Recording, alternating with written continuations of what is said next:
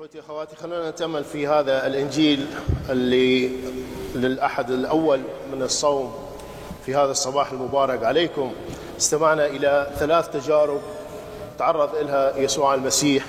كانت التجربة الأولى تجربة الجسد وموضوع البطن، وتجربة الروح وموضوع الكبرياء، وتجربة النفس والجيب.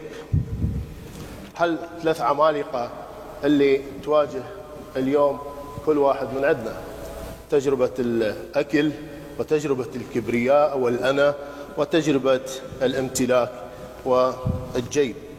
هل العمالقة ال3 اللي موجودة في حياة كل واحد منا؟ ذكروا أيضا هذا العملاق الكبير اللي واجه داود، كان عملاق الخوف. كيف داود الملك انتصر على هذاك العملاق، لكن لا بجهده إنما بقوة الرب. ممكن ننتصر على هالعمالقة ال3 اللي اليوم راح نحكي عليهم، مو بقوتنا إلا بقوة ربنا يسوع. نشوف بعد المعمودية مباشرة يقول هذا هو ابني الحبيب الذي به سررت. وترد هذه الآية أيضا في مكانين آخرين. الثاني كان على جبل التجلي عندما ظهر يسوع بمجده مع موسى وإيليا وقال هذا هو ابني الحبيب الذي عنه رضيت، وكانوا التلاميذ معه. وكذلك بطرس يرجع يكتب الرسالة ويذكر نفس الشيء، يقول نحن سمعنا هذا الكلام. كان بطرس شاهد على أن يسوع المسيح هو ابن الله الحبيب الذي به سر. يا أخوة، نشوف في سفر التكوين، لو نقرأ الفصل الأول والفصل الثاني، نشوف أنه إلهنا كل الخليقة خلقها بأمر كن. كان حرفين، كن كان يكون، وكان على كلام إلهنا. إلا الإنسان شلون خلقه؟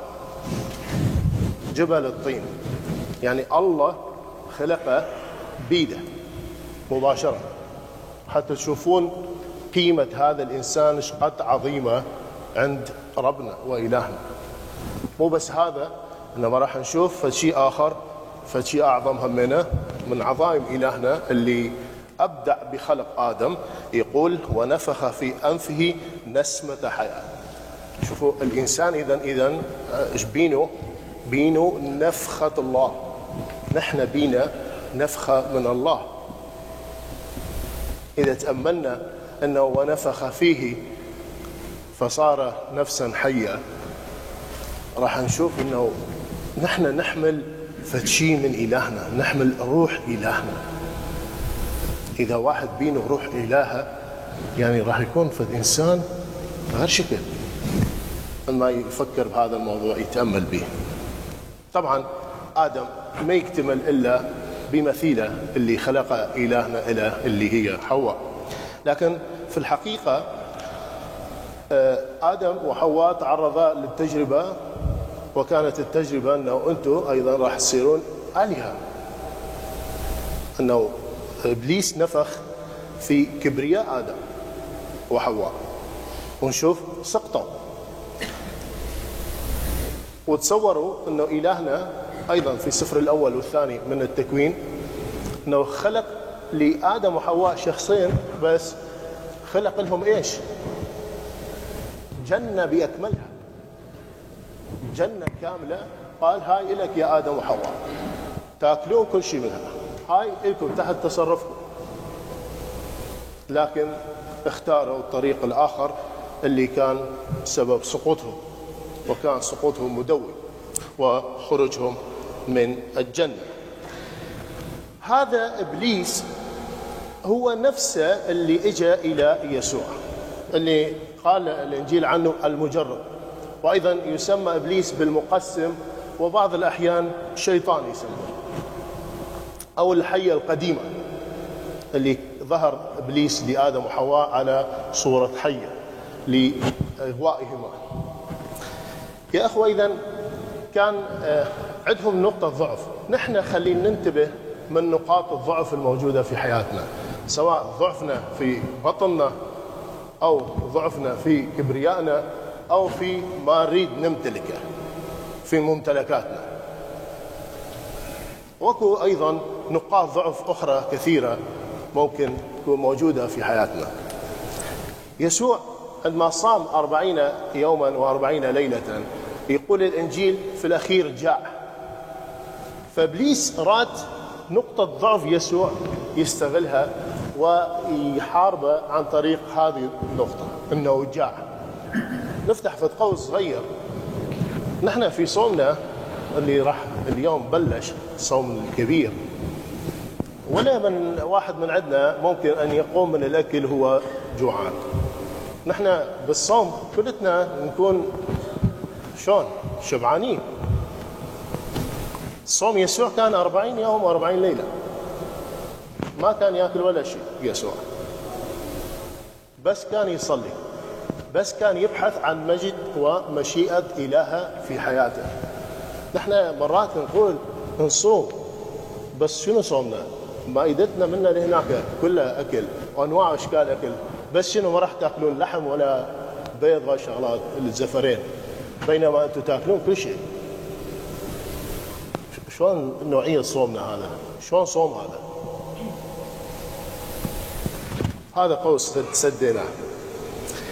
إذن يجاوب يسوع إبليس عن طريق الكتاب المقدس الموجود في سفر التثنية واللي ورد متى في إنجيله. يقول: ما بالخبز وحده يحيى الإنسان بل بكل كلمة تخرج من فم الله.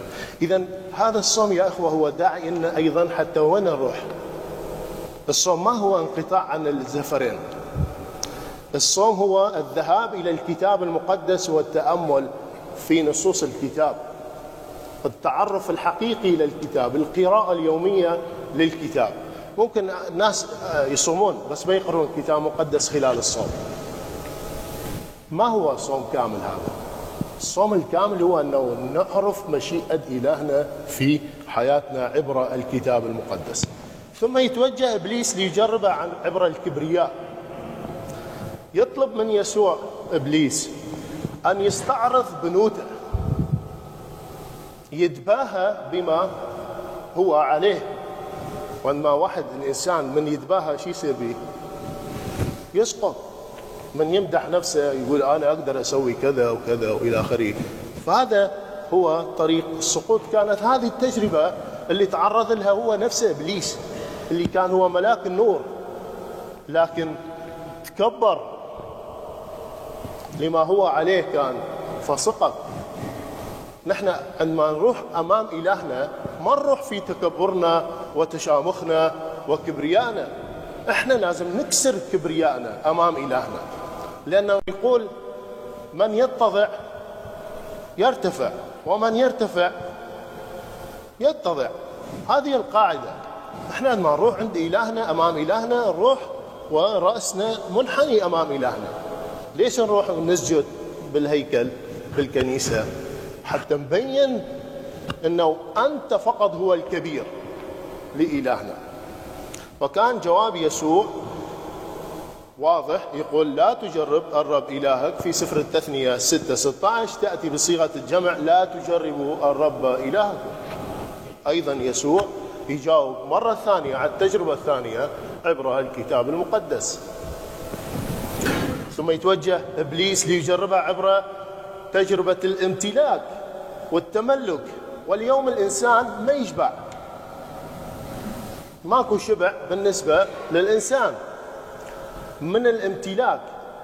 وعارفا حق المعرفة هذا الإنسان نفسه أنه فد يوم من الأيام كل اللي سواه من المكتسبات من الممتلكات أنه راح تضيع بلمحة بصر. وخلونا نتذكر مع بعض المثل اللي أورده الإنجيلي متى، مثل الغني غبي.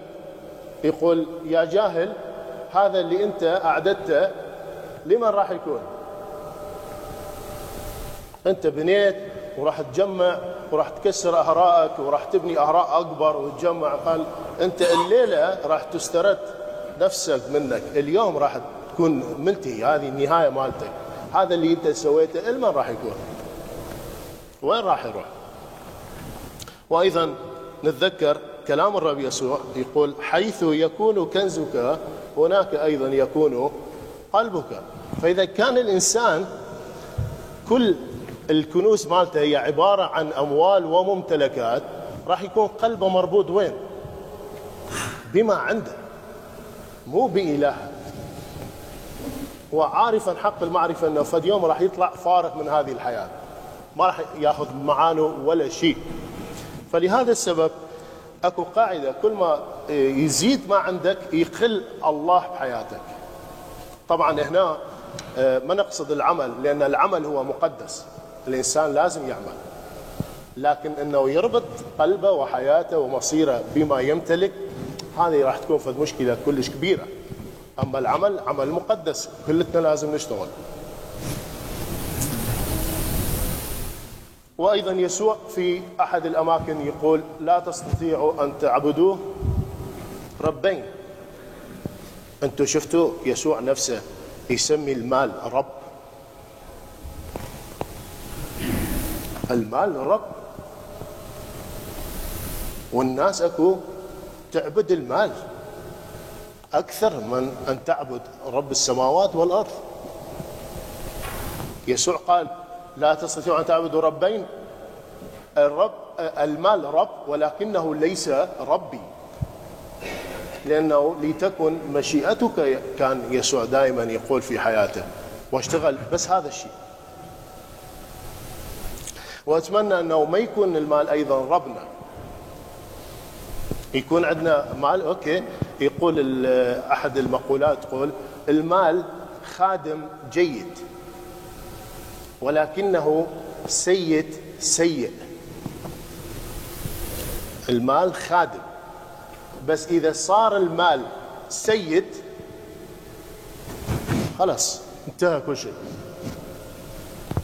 والذي نفهمه من هذا الإنجيل، من هذا الأحد الأول، من هالقراءة، أنه يمكن الانتصار على هالعمالقة اللي واجهت يسوع، اللي تواجهنا نحن في حياتنا، فقط عبرة كلام الرب الموجود في الكتاب المقدس.